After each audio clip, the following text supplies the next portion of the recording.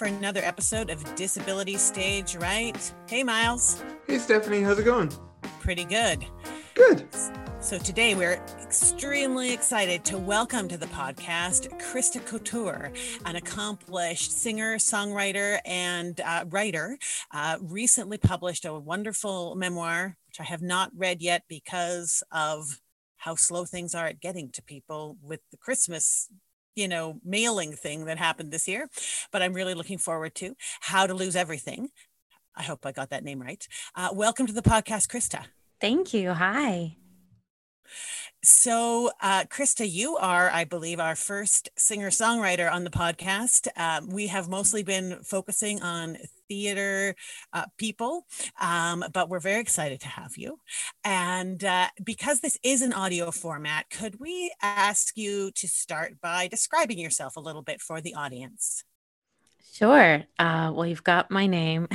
And it's funny, theater people, I might be a failed theater person. I did study musical theater in high school and had dreams of being, a one-legged triple threat, but I'm actually a terrible actor. So that just 2 out of 3 just does not cut it. I'm white passing, though I'm a mixed Cree and Scandinavian person. I'm short. I have brown hair, and my left leg is amputated above the knee, which if people see me is often pretty evident because I have a very decorated prosthetic leg that's covered in flowers that I love to show off. Beautiful. And we will include some photos, including the beautiful leg, on whatever platforms we have that include photos. So one of the things that interests us here on the podcast is how your disability or difference in accessing the world affects your access to work opportunities or training opportunities. And it may be a bit different for you as a musician, but I thought that might be a place to start. Sorry, of how can you just Sure. right off the bat, you're gonna have to edit this. What was the question?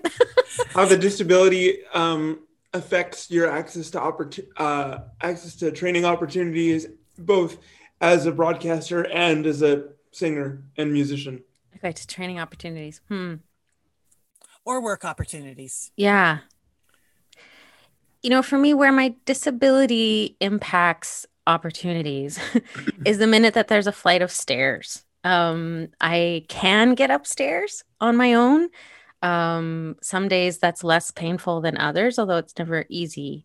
And kind of just even in my daily life outside of my career, I'm always thinking about how much physical activity I have in a day. I look at my day and I think, okay, I need to do this, I'll need to do this, and then I'll be spent, I'll be done, so I have to kind of measure what I can do where physically. And it's that math that a lot of people with disabilities or needing any kind of accommodation we're used to.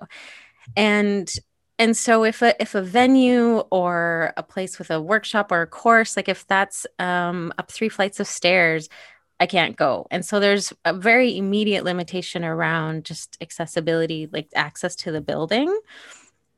And then I think there's been ways, that are maybe harder to pinpoint. I can't point to like a flight of stairs with opportunities that are probably a result or limitation that are a result of just people's biases or lack of understanding. I think, I say that about stairs, but there's also workarounds. There's ways that I can do it if I have some warning or, if I plan it as part of my day, and sometimes people will assume that I just can't. And so they won't offer me the opportunity or talk to me about how to be creative with space and access. And so the biggest limitations I've experienced have just been around getting into spaces. Mm-hmm. Yeah, well, we talk about that here of the privilege of someone like me of literally being able to get in the door sometimes of an audition space or a performance space, someone who is not disabled, who can walk up a flight of stairs without it affecting my energy going into the room or my pain or anything else, let alone just being able to do it. And that is a real a basic level privilege that a lot of us don't think about. Yeah. And as a musician, I mean, in my genre, I used to play, or still in before times, used to go to a lot of folk festivals. And, those are on hills and in grassy fields. Like that's another terrain that can be tricky for me to get around. And because I'm a, solo singer songwriter, but I'm carrying a guitar, and just trying to, get help sometimes is a challenge. I mean, I mentioned my prosthetic leg, but the minute I wear pants, I can kind of pass for non-disabled, which is a privilege that I embody. But it does mean that sometimes it can be in this very frustrating way because of people's preconceived notions about what disability looks like. If I ask for help, I might not get it because I don't look a certain way. And I'm like, well, I could just take my pants off and you might help me. But I don't want to have to prove something to you. And so it's not just stairs. Sometimes it's hills or grass, or I used to play in a lot of bars. And so those are dark spaces with sticky, floors and spills and a kind of crappy stage with cables that haven't been kind of wrapped up properly. And I spent a lot of time, I used to, just feeling kind of scared and stressed because of trying to navigate those spaces. Like I won't feel if my prosthetic foot is caught on something until I've fallen and figure out why. Mm-hmm. And so that's another way that just spaces are hard to physically move around. Mm-hmm. Yeah. So what have venues or producers done? Are there moments that you can think of where either through asking the right questions in advance, or I don't know what, that they really created, wow, that was easy. I wish it was always like this. I just have so many thoughts about the opposite. Okay, please. Give us those. It's interesting thinking about barriers and thinking about how have producers or presenters helped. For a really long time, despite what I would need, I didn't ask for help or let people know because I was afraid, sometimes wrongfully, but also appropriately afraid that people would say, oh, do you know what? You won't be able to play the show. You just shouldn't come, or, it's not going to be a fit, or whatever wording they would use. And I was so worried about losing a gig that I would not mention my disability and just get there and find a way for it to work. And it was so painful. And I don't know that it was worth it. Bless my younger self for pushing through that. But I think there has been just so many times that people kind of shrug or say they don't know what to do, or, it's just the venue and it's an old building and, oh, well. And, but I think, or it's not even knowing, actually last year, I did a speaking gig at the NEC. Mm-hmm. And they had asked me to give a talk about being disabled. And I actually assumed that meant the venue was accessible. My bad. I might have too. And I was like, and it's the NAC. This is it wasn't at the NAC. It's the what's the gallery in Ottawa? That's where it was, the art gallery. Okay. But same thing, whatever. Okay. Some big institution, big, beautiful building, not an old stinky bar. And I got there and the green room, they were like, okay, so when it comes time, you're going to go down this massive flight of stairs, and you'll step here and you'll be introduced. And I was like, I'm sorry, no. And I'm certainly not going to do that physical exertion and then expect to perform. You're going to have to give me half an hour to recover. And when I said, oh, but isn't there an elevator? No one knew. I was like, what do you don't know? Wow. Yeah. Wow. That's disappointing. It's so disappointing because they were like, oh, well, we just booked this space, it's a rental, da-da-da. And I just think it's amazing. It amazed me that no one on their team, this was a large team because the presenter was also a large institution. No one had thought to just have a checklist of what does this venue have? Just for anyone who might need an elevator. Yeah. In situations like that I've encountered, it's always, we have an elevator, and it turns out it's a damn freight elevator, and I'm just like, what the hell? This is not safe. And they put you in it by yourself, and they're like, someone will open the door on the other end. It never feels good. Exactly. There's so many things that go wrong, I think, but I wish that venues and presenters would have a built-in checklist, kind of information that they can share with performers, and then an openness to be creative about it. So like if a venue, I'm often doing like a Google word search on a place like stairs, site, and just seeing if their website mentions anything. And it's really easy for people to put that information on their website about their venue or their performance series. And it's easy to have a something that when there's emails about bookings to say, this is what the space is, this is what it has, this is what it doesn't, like just make some effort to be informed of what barriers might be there. And they're probably always going to miss something. And something that makes it accessible for someone else introduces a barrier for someone, I know it's complex and all of that. But it just seems like a lot of people aren't really trying at all to just communicate what's there. And I think people are reluctant sometimes to just name what the barriers are. Like they feel guilty that it's inaccessible, but like I'm used to it. Like so many places are inaccessible. Just say it. You don't I know that you can't find a better venue, whatever. But I think there's this almost like sometimes people like don't want to admit that they haven't. Well, to your point of venues feeling guilty, I as someone with cerebral palsy, I kind of look at it and go, maybe you should feel a little guilty if that's what spurs them to doing the things that need to be done in order to allow us to have access to their spaces.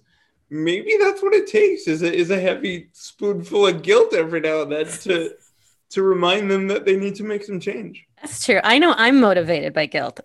So we can definitely make things happen. And you're right. It should be like, yeah, feel bad, get your act together. I feel like mostly when it comes to access, venues presenters have failed. I think people could do a lot of simple things to just make some information available or be ready to answer questions. Yeah. So a related question, because you're from a adjacent industry, do you when people are say booking you, is there ever a form included, like do you have access needs that we should know about?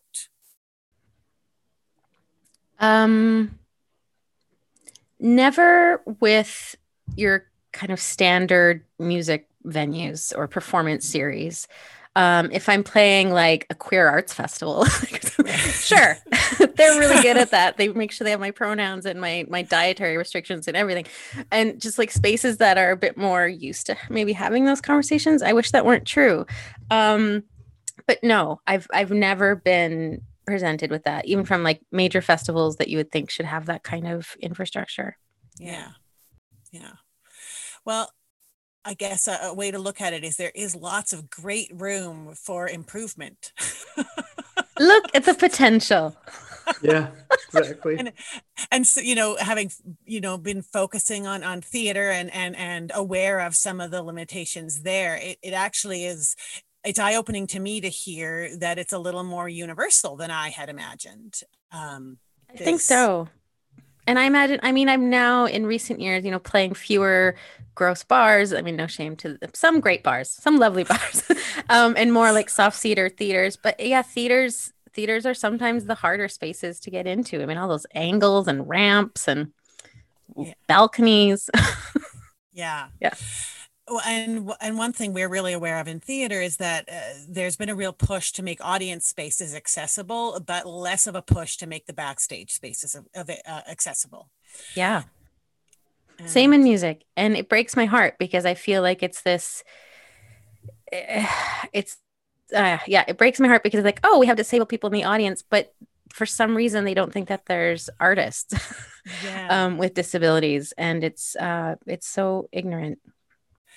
So you you made reference earlier to, not having been as open about your disability in the past. And I know that this is a situation for a lot of people, especially with acquired disabilities, working in theater, and I imagine also in music, especially I'm thinking of people who acquire it over the course of their career and think, oh, I got to hide this now or people will stop hiring me. But I would love to hear you talk a little bit about your evolution from, sort of say concealing it to being open about it. Yeah. Disclosure is huge. It's a personal journey. I think for me, and my disability was acquired. So my left leg was amputated above the knee when I was 13 as the cure for the bone cancer that I had. And so I sometimes talk about that experience as this like exaggerated adolescence, at a time when already your body is becoming familiar and unfamiliar in new ways. I now was like, oh, and I'll just also learn to walk again and feel completely different in myself. That's fine. It's sort of part of being an adolescent, but it was like this really heightened version of it. And so, but by the time I was in my early 20s and starting to want to perform and make music, I myself was not that comfortable with my difference. And so, even it's not entirely perceived or made up that I would face discrimination, but I also was having a lot of my own like insecurities and figuring out who I am in my body and how I feel about my body. And so I kept it private. I think I was afraid that people would, hold it against me or think that it meant I couldn't be a singer.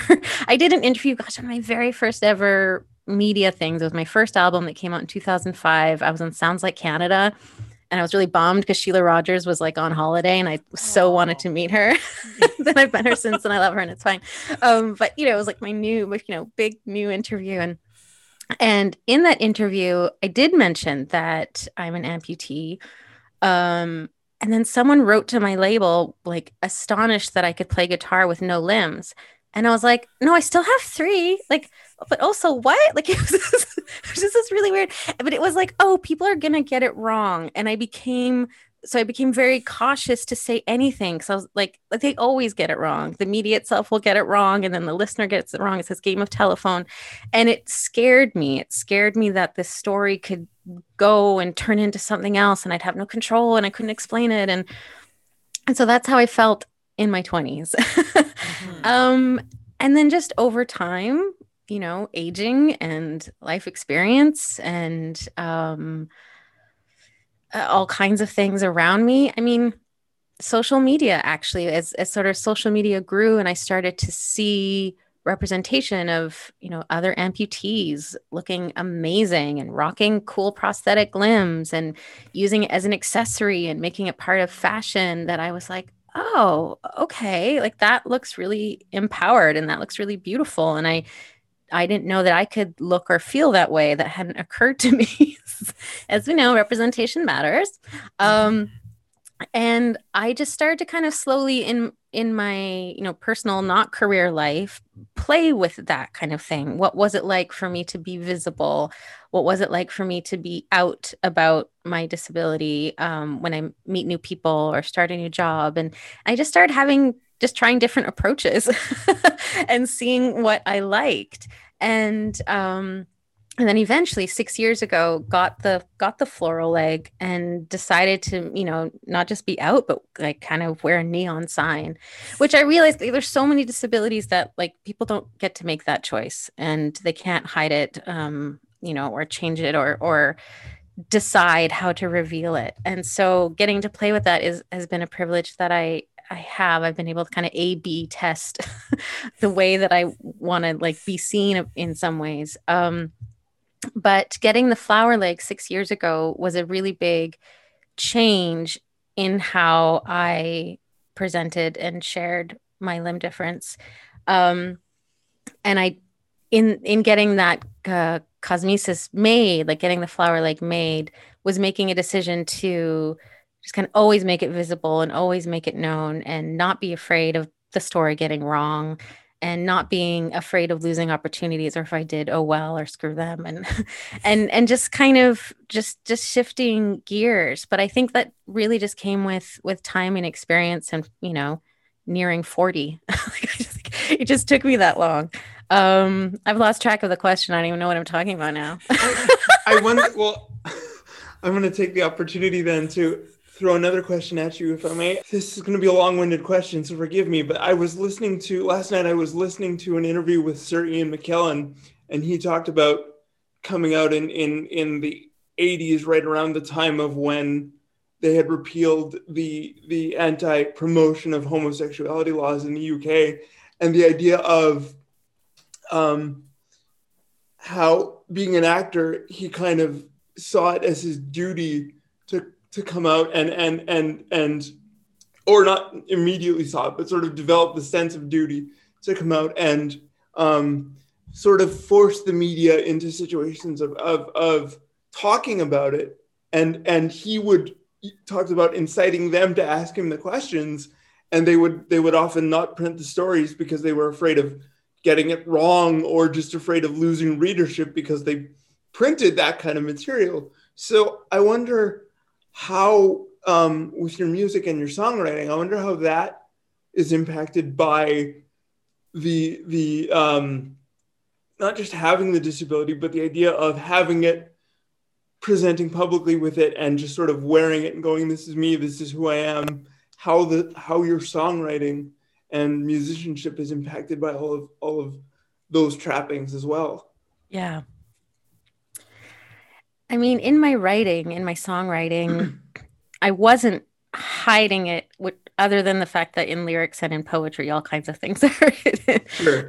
So there was in my music stories about my disability, about having cancer, about losing my leg, because the way that I write, I mean, I'm very autobiographical. I just talk about myself and my experiences. And so it was in there, but in some ways that was my way of kind of having a valve release of like getting to like share this, but in the safe, like, oh, it's in music. And I just had to code it and coached. Yeah. It rhymes, it choruses out fine. It could mean anything. And so it was like, a way to sort of couch this part of myself. But I think part of what has been empowering in the last 6 years has been a similar experience of like stepping into almost a responsibility about it, or a sense of duty of like wanting to contribute to all the different stories and representations of disability, so that, when I got the flower leg, there was people in my music community who didn't know I only had one leg. It was like this reveal. And I realized how important that was. Like, people need to know that this short brown-haired kind of person who does these kinds of things could be disabled. And that there's all these different ways that looks and sounds. I played a gig in Germany a couple of years ago, and someone came up to me after and said that they had come to the show just because they wanted to hear what like a half-breed sounded like, basically. And I was like, oh, okay. Like, they just like, as far as being a mixed Indigenous person. And I was like, that's interesting. Like, what did you expect? Did I meet that expectation? Like, do you want feathers in my hair? Like, what are you looking for? So similarly with disability, like, there is no, even more so disability, there's no one thing. And so I feel like, kind of pushing that and forcing people to like notice and accept, or like ask those questions, and challenge, or not challenge the ideas that they didn't know they had about disability. That I think I've stepped into that more, and wanting that to be present. I was a couple years ago, I released maternity photos that I did at Show My Prosthetic Leg, and also some where I take the prosthesis off, and so you see my stump. And it's the first time I'd ever done photos without my prosthetic on. And I've had all kinds of photo shoots, and so it was like pushing my like comfort level a little bit for the first time. But the photos went viral, and one of the responses I got from people was like, wow, thank you for making disability like beautiful, or showing it as beautiful. And I was like, well, of course, like, bodies are cool. And also that was like a professional photo shoot, and it was like a photographer. So the photos are beautiful, but like, I loved that, because I was like, oh, have you not seen that before? Like, have you not thought that a person, a body with a disability, is beautiful before? And like, you probably haven't, maybe didn't know it. Or maybe you haven't, because we have such a lack of representation. And so I've been glad to now take that opportunity more often to include my disability in the foreground, so that is there, so that it maybe pushes some buttons, or it maybe challenges some ideas. And These are really long-winded answers. Please edit anything, whether I've asked you to or not. We love it. We embrace the long-winded here. Yeah, exactly. To the idea of of challenging and getting responses from people and you think to yourself, oh, have you not encountered that? For those who haven't heard the show and haven't seen me, I'll describe myself quickly. I have cerebral palsy, and I use an electric chair to get around in my daily life. And I'm glad that folks are doing that you're doing stuff like that, and that there are other people that are trying to do those kinds of things, because that's the only way change happens is to tackle it head on. Yeah, but you're right. It's like there's a representation makes a huge difference, an absolute huge difference. And so people haven't seen it maybe, but yeah. But it blows my mind. But because to me, that's no excuse. That's no Not excuse. Having seen it is no excuse. Yeah. And it doesn't really add up, because there are so many, 20% of population of, for people with disabilities. But there's a weird thing in like that you experience it in theater and in movies about, with Cripping Up and sort of the remarkable challenge of portraying someone with a disability that is so disgusting. And what's the stat of like Oscar nominees for roles that are, people with disabilities played by non-disabled actors? It really illustrates a huge problem in our perception and in the way that we portray people with disabilities. And so, yeah, I like that that's somehow harder to act, or that's a more impressive feat, is to portray that over any other thing that an actor is doing, all the other things they're pretending to do. So whether it's they're still being a different person, whether that character has a disability or not. As though like Eddie Redmayne playing Stephen Hawking in The Theory of Everything, and him having to figure out the physical and gestural musculature of Stephen's body is somehow harder than The Rock getting in shape, or somebody getting in shape for an action movie. It's the same thing, and I think you bring up a really good point, Krista, of reframing those kinds of things as being the same sort of creative challenge. Just the end result looks different at the end of the day. It's important to go ahead. Sorry. No, I should have let you finish your sentence. I was just going to say it's important that we position those kinds of things like that as a reframing rather than something new and exciting and interesting. It's the same thing, just in different costume, basically.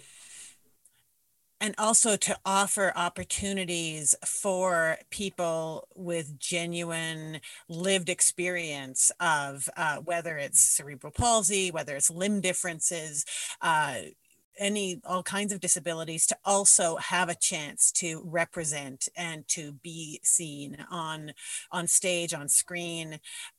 This was something we wanted to ask you about, actually, Krista, was what you're as a consumer, assuming you're someone who occasionally might watch TV or movies or theater, had what your experience of seeing people who who have limb differences versus someone with a CGI limb difference.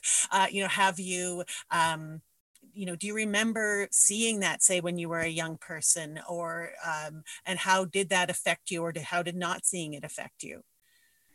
Yeah. I mean, the first memory I have of seeing it represented was Lieutenant Dan in Forrest Gump, bilateral amputee. Although in that, actually, a friend and I were just talking about that and how it doesn't kind of hold up. Like when he first loses his legs, he's quite bitter and angry and fair, it sucks and at first, and then you get used to it, right? But what sort of resolves that for him is that he gets a girlfriend and then he's happier. That's what it seems like anyway at the end. And he has the cool titanium legs. And so, God, what's that actor's name? I mean, he's not an amputee. Yes. And there's so few actors with not that there's few actors with limb difference. There are so few opportunities given to actors with limb difference. I think, it's very slowly changing. Someone just mentioned to me yesterday, I should have written it down, some show where a character had limb difference. It wasn't mentioned. Then it was like not a main character, but it was just like in passing. They weren't automatically a villain. It just was like a store clerk who, you know, had one hand. And that was great. And I was like, perfect. I would love to see that all the time, because that's actually very normal. There's like, if you go out shopping, you're going to see all kinds of people working in stores, not just skinny white people. Exactly. Like, that's just not realistic. And so like but other than that, like I don't think I saw it again. I'm trying to think other times I've seen it. There's a character in Orange is the New Black, but the actor is not an amputee.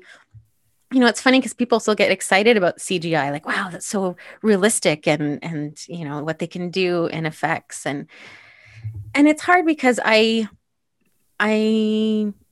like to see representations of disability in characters in all kinds of ways.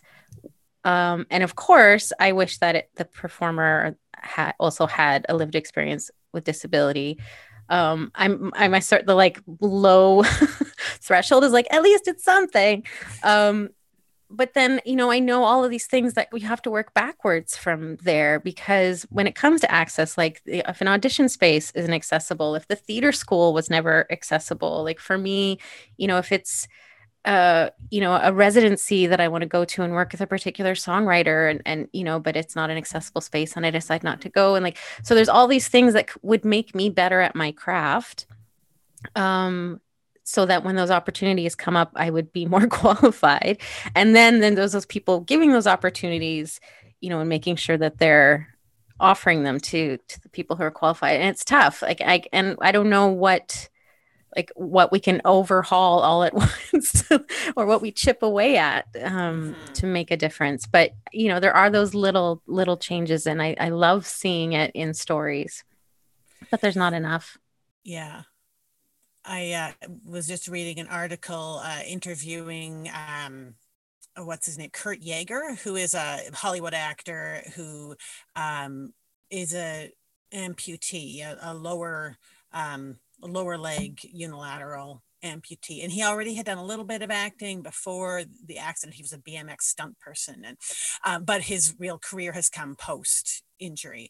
And he but it was the whole article, it was about disability in Hollywood, and it included the statistic that 22% of disability portrayals in movies or in maybe TV specifically are currently authentic, you know, done by people with that's higher than I expected. Disability. It was actually a little higher than I expected too, but then it turned out it was TV specifically, and film is way lower apparently.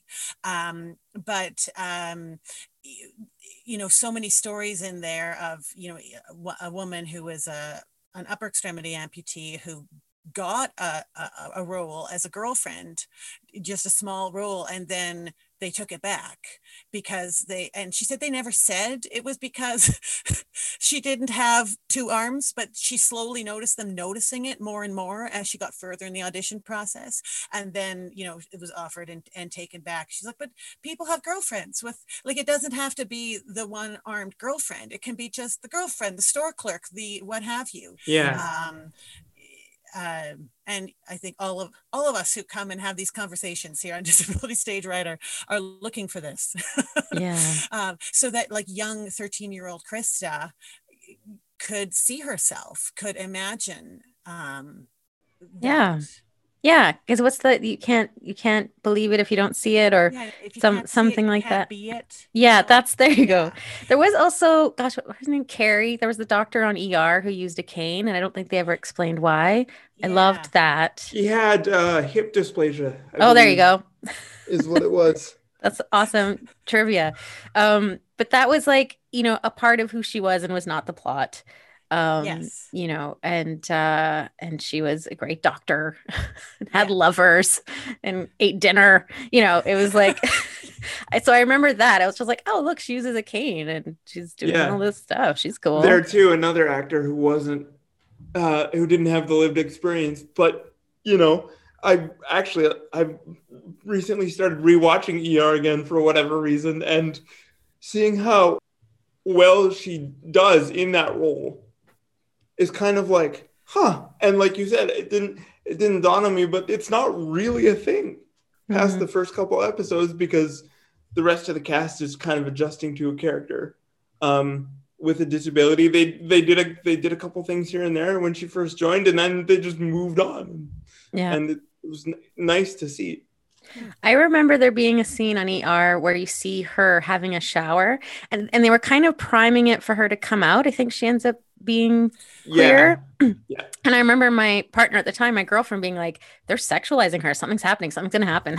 But in this like excited way. But even with that, I was like, yeah, they've got her naked in a shower. She looks great. Like, and she's someone who uses a cane. Isn't that cool? Yeah. And she's gay. Great. But yeah, just those little moments like that really stood out for me. It's really memorable, Carrie in the shower. Like, because this is one little thing. Yeah. See, Angela has joined us. Hi, everybody. How are you? I'm enjoying this so much. It is such a treat to get to hear you speak, Krista.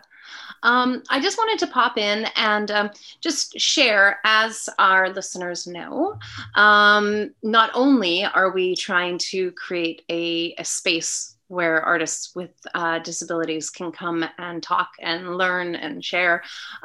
We also are hoping to make some actual change in Canada's arts community.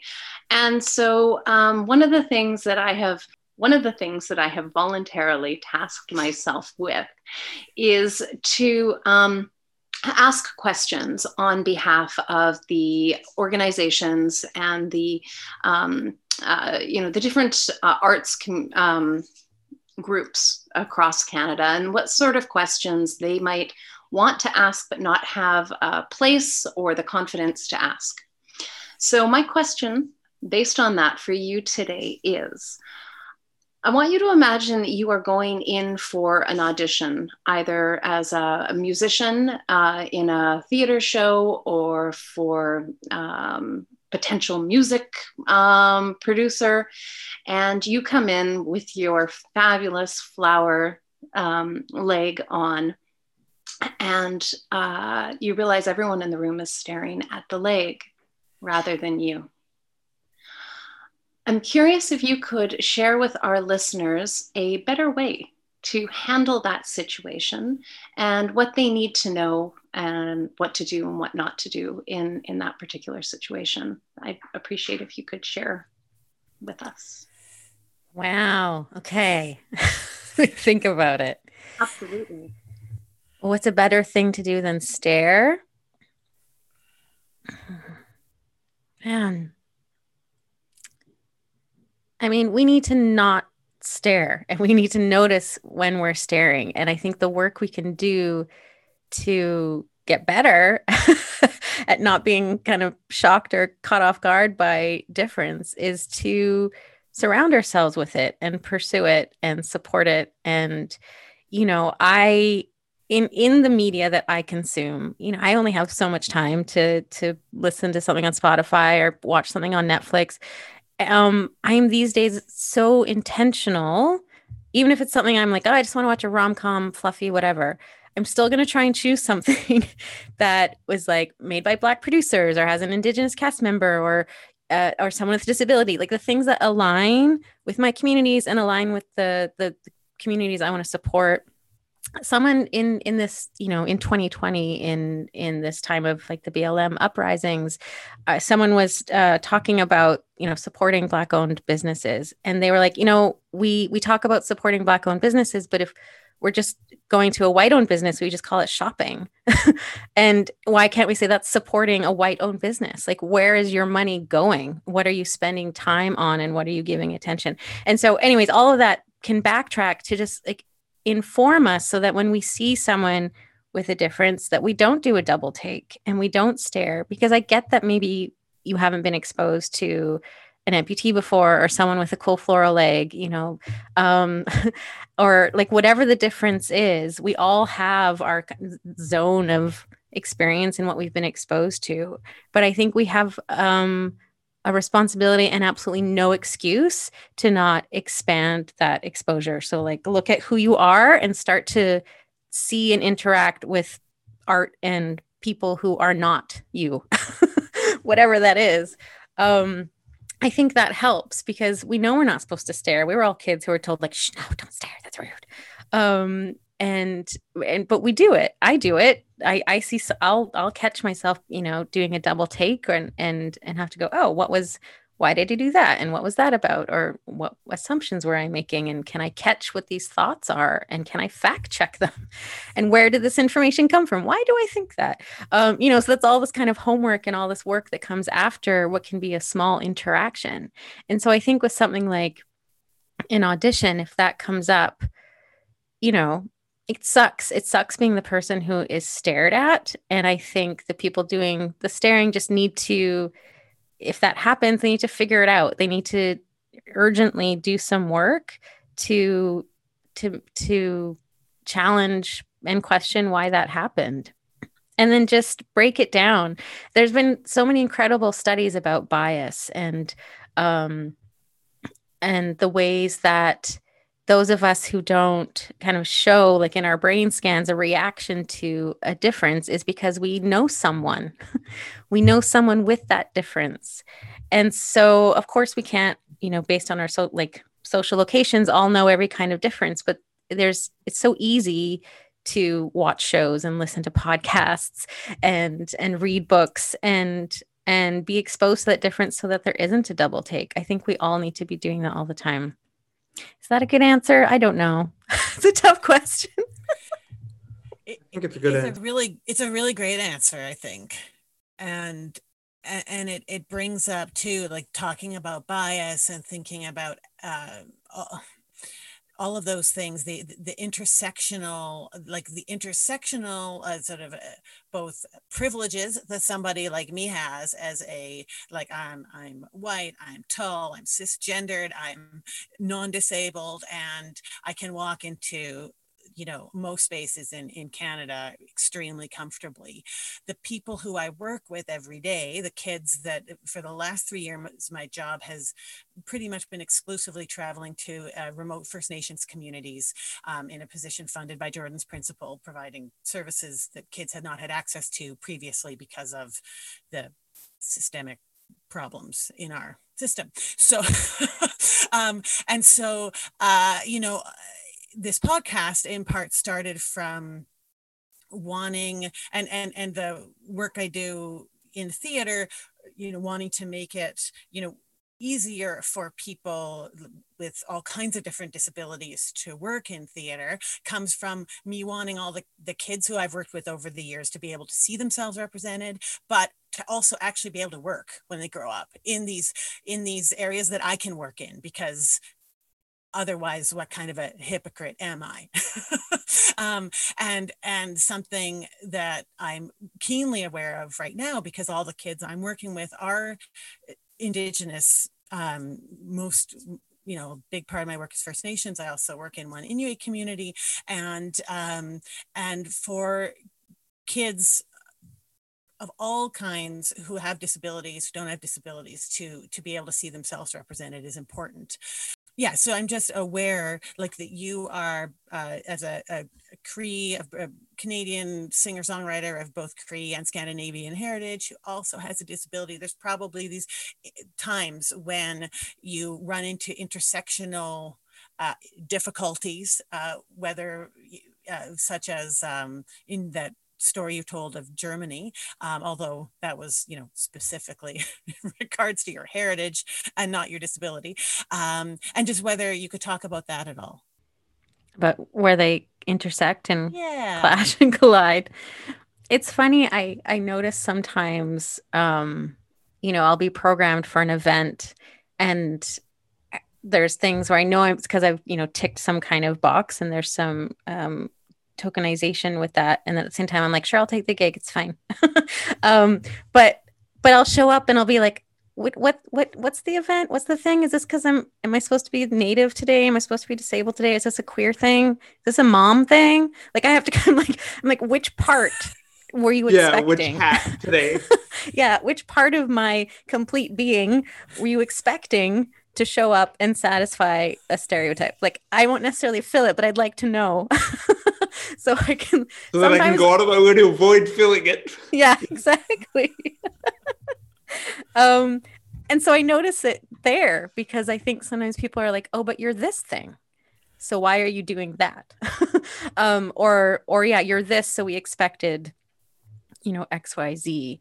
I find, in disabled art spaces and in queer spaces, it's never an issue. I love working in those spaces because they have, like, not that there's not problems, but like a lot has been figured out. And just that everyone has some kind of experience with intersectional identities. But it's when I'm at those more like mainstream events where I run into, the expectations of what I'm supposed to look like or sound like or talk about. Yeah. I wonder, you talked a little bit about, with Angela's question, it was, what do you say to like the producers and those kinds of things of like, who you walk in for an audition and they're caught staring and all those kinds of things. But something you mentioned in that answer is the idea that it's something we all do as regardless of what, again, to use the parlance, what boxes we may tick, it's something we all do. So I wonder, what would you say to folks who may tick one or many of those boxes who might be listening with regard to staring and catching themselves doing it and ways that, because I've caught myself as a disabled person doing it too. Like, it's something we all do, but like, it feels like there's a heavier, for me at least, because I'm in one of those minority groups, it feels like there's a heavier weight to catching myself doing things that all people do. And I wonder what sorts of things might you offer to somebody who is particularly struggling with the notion of not necessarily just being someone who is stared at for a physiological difference that they have no control over, but who is potentially, while being stared at, doing the same thing and combating both sides of that feeling, and that struggle. Yeah. If that makes sense. I'm not sure if that's No, it does. And I think it's such a good point, because of course we all do it. Like, we've all been impacted by the like homogenous media that we've been consuming forever and the white supremacist system that we live in. And none of us are free from that. And I think what I've been learning, and when I encounter that in myself, is like just trying to have compassion for that and recognize it as something that's moving through me, and that it's not me. I'm not a bad person. I just didn't know something, or I didn't see that before. And that helps me. Like, it's what I do for myself when I'm struggling with that, where it's like, well, maybe I should know better. Or if people say to me, you should know better because you're this, this, and this. And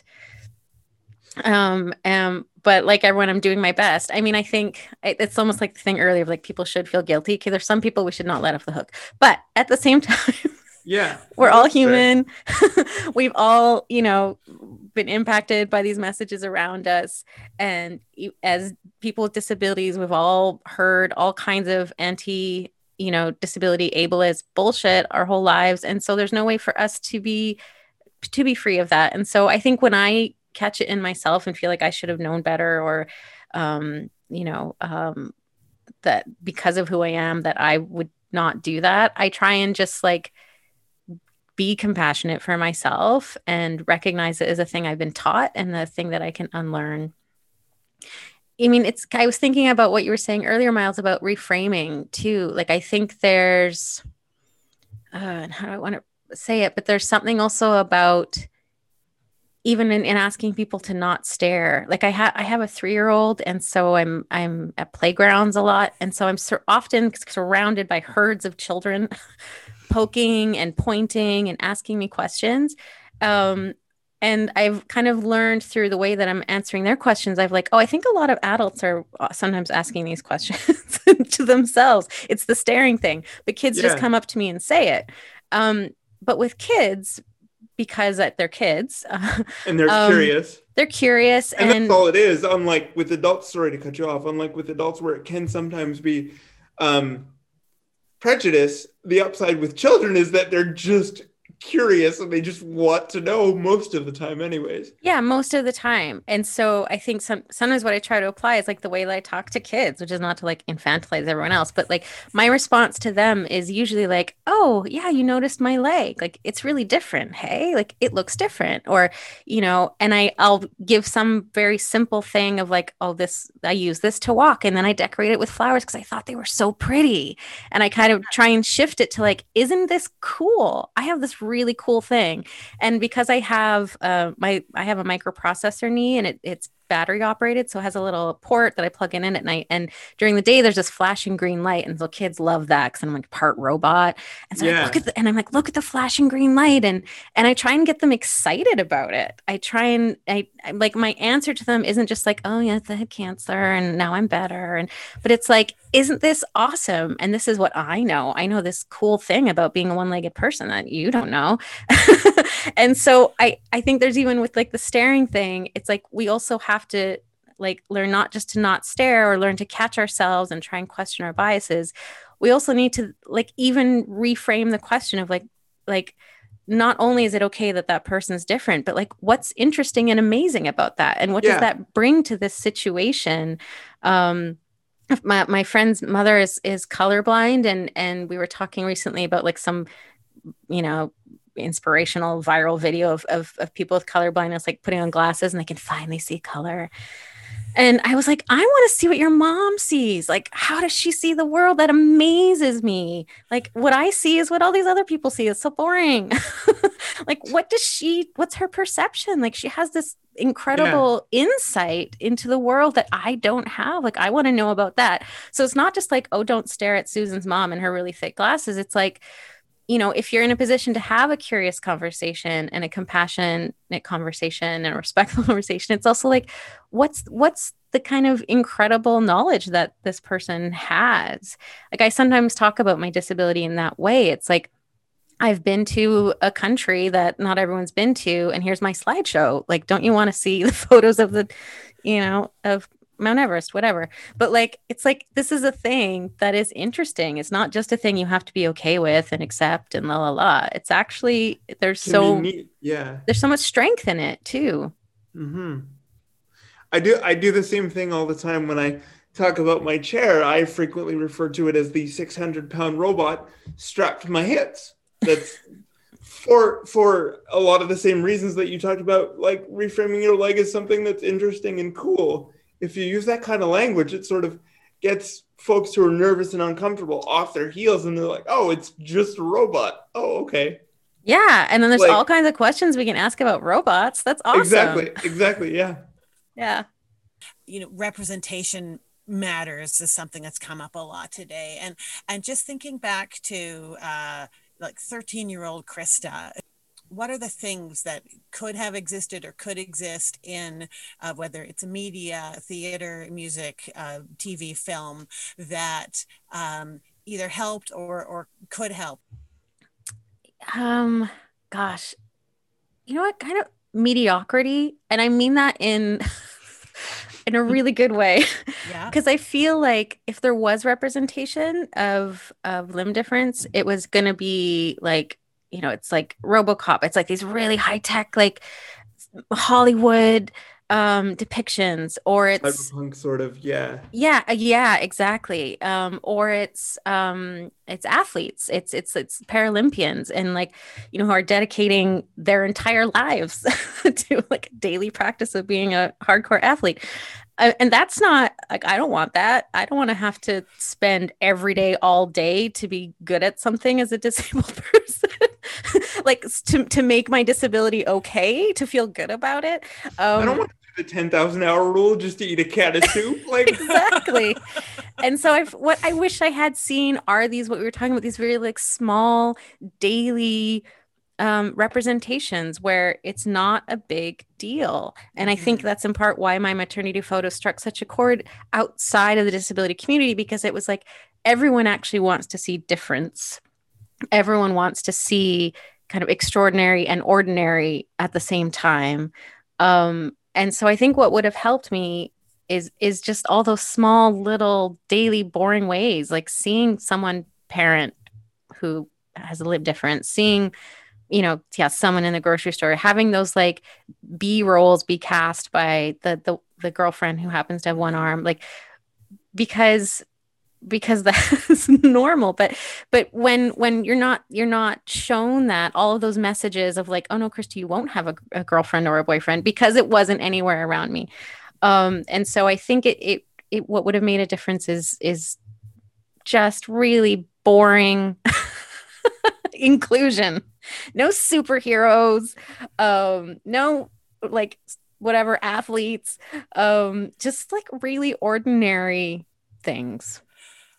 I really love that. And, we interviewed Isaac Vint, who's a 10-year-old actor, and his mom, Trish, and Isaac is a wheelchair user. And he, one of the things that he said, either on his guest form or in person, was, kids in wheelchairs can be jerks too. We're not always inspirational. Yeah. We're not always nice. Yeah.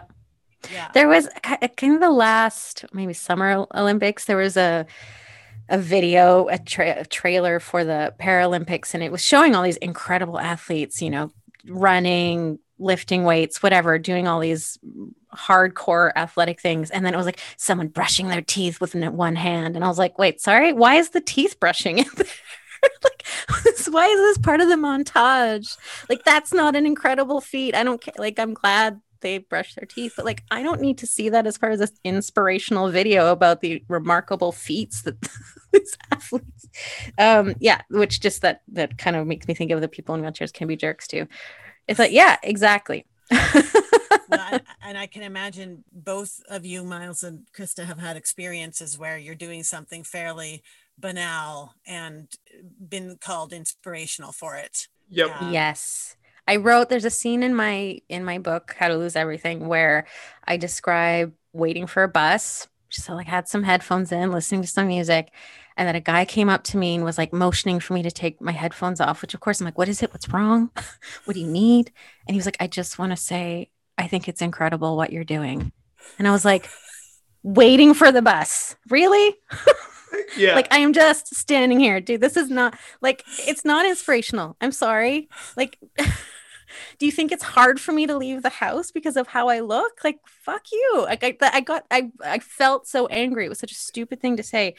And yeah, it happens all the time. I once had a woman wait. I was crossing the street downtown, and I had a woman wait at the other side of the intersection just to ask me if she could pray for me to get better. Oh. Like, no, you can't. You can't. No. First of all, I'm a heathen. I do not believe. Second of all, if it was going to work, it would have worked 30-some years ago. So, like... And also, I mean, the thing is, that's the default in that, is that something is inherently wrong. Inherently wrong, or can be fixed, and not necessarily can be fixed. Should be.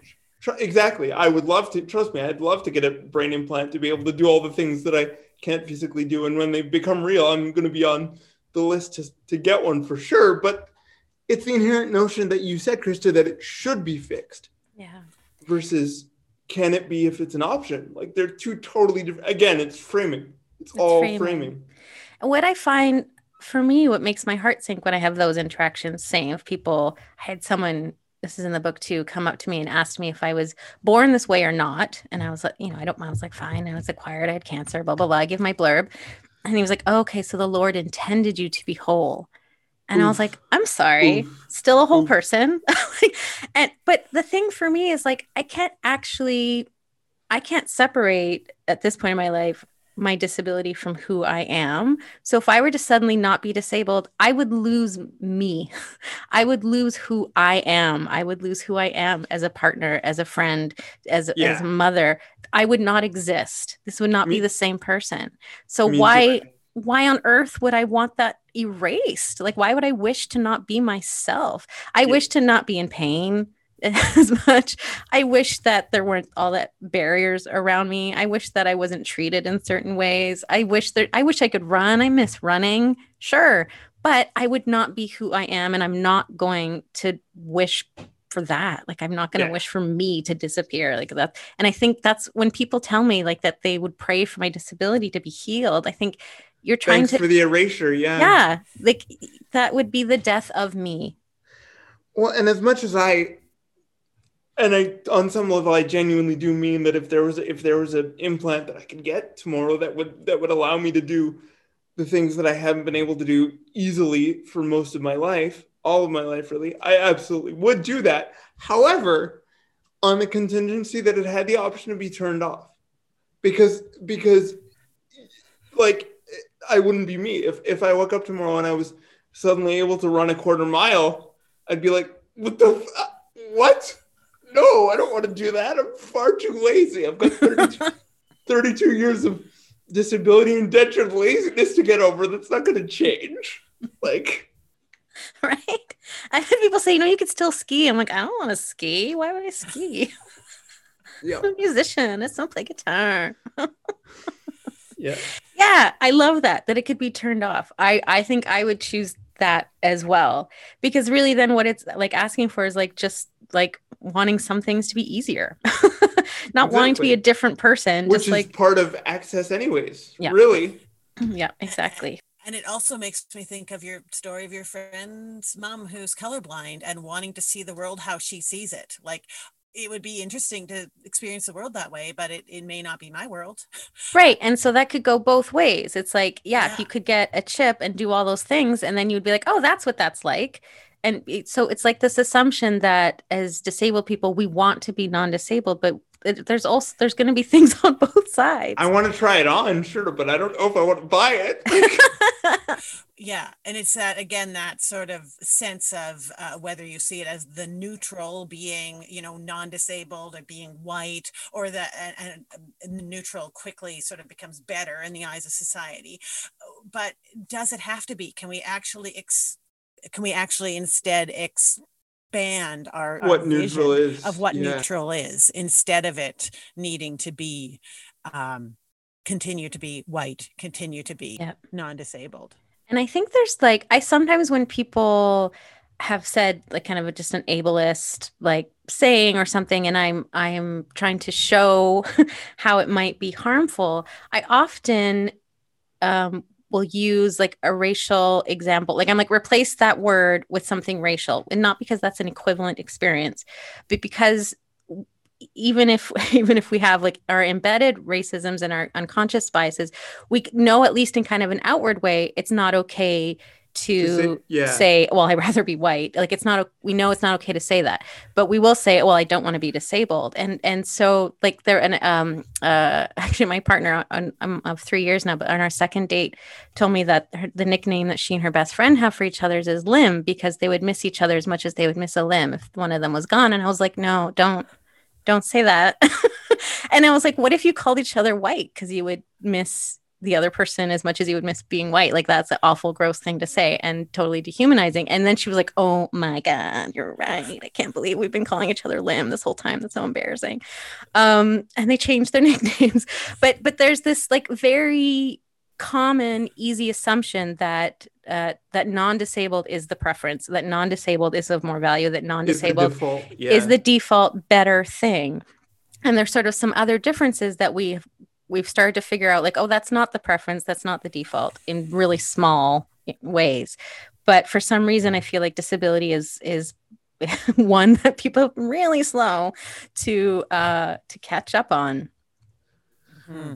I think not to belabor that, but I just as we wrap up here, I just wonder if some of that slowness is because it's not as visible as an accent or skin color or those kinds of things, and like, so I guess then what we would do there is just make it more visible, like we've talked about this whole episode, reframe the concept of disability to be this thing that it's okay to wear on a t-shirt in a metaphorical sense. Like, go out of the house as a disabled person with your disability on, and just like present it to the world, and don't be, obviously there's some fear that's going to come with it if you're not used to doing that, if if it's new or what have you, but that fear will pass, and hopefully comes just acceptance.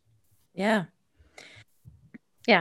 I would love for that, and for all the ways of of all the things that if you're not thin and white and non-disabled, the same goes for like my fat friends who, it's a real fear because people are mistreated and people are harmed and people experience violence. For all my trans friends who daily acts of violence, and so I get why trying to hide things, but I think I'm hopeful about change. It's been such a pleasure speaking with you. Is there any last things that you would like to add, Krista? Things you thought we might talk about, or? No, I think we covered a lot. I don't know if can't remember what the questions in the form were, but this has been really interesting. And we also wondered if you could maybe talk a little bit about your book, or if you wanted to plug your book or your EP or anything else that you might want to plug. Sure. Yeah. So this year I've put out 2 big creative projects. One was an EP called Safe Harbor. It came out in March on Coax Records. It's my first entirely piano-based project. And it's kind of about safety in the ways that I have found and have felt safe, which it came out March 20th. So like right at a time where safety was being thought of and experienced in a whole new way for all of us. And my book, it's a memoir. It's called How to Lose Everything. It came out in September in Canada on Douglas and McIntyre. It's coming out in March in the States. And it is a memoir about loss. And each chapter focuses on a different loss that I've experienced. So that is having cancer as a kid, my leg being amputated. I have 2 children that died, the death of my first son, the death of my second son, a divorce, which was hard, but not as hard as other things. A second kind of cancer that threatened my career, and I lost my voice for a while. And so it kind of weaves through all these different perspectives and experiences of loss. And it's kind of field notes from grief in a way.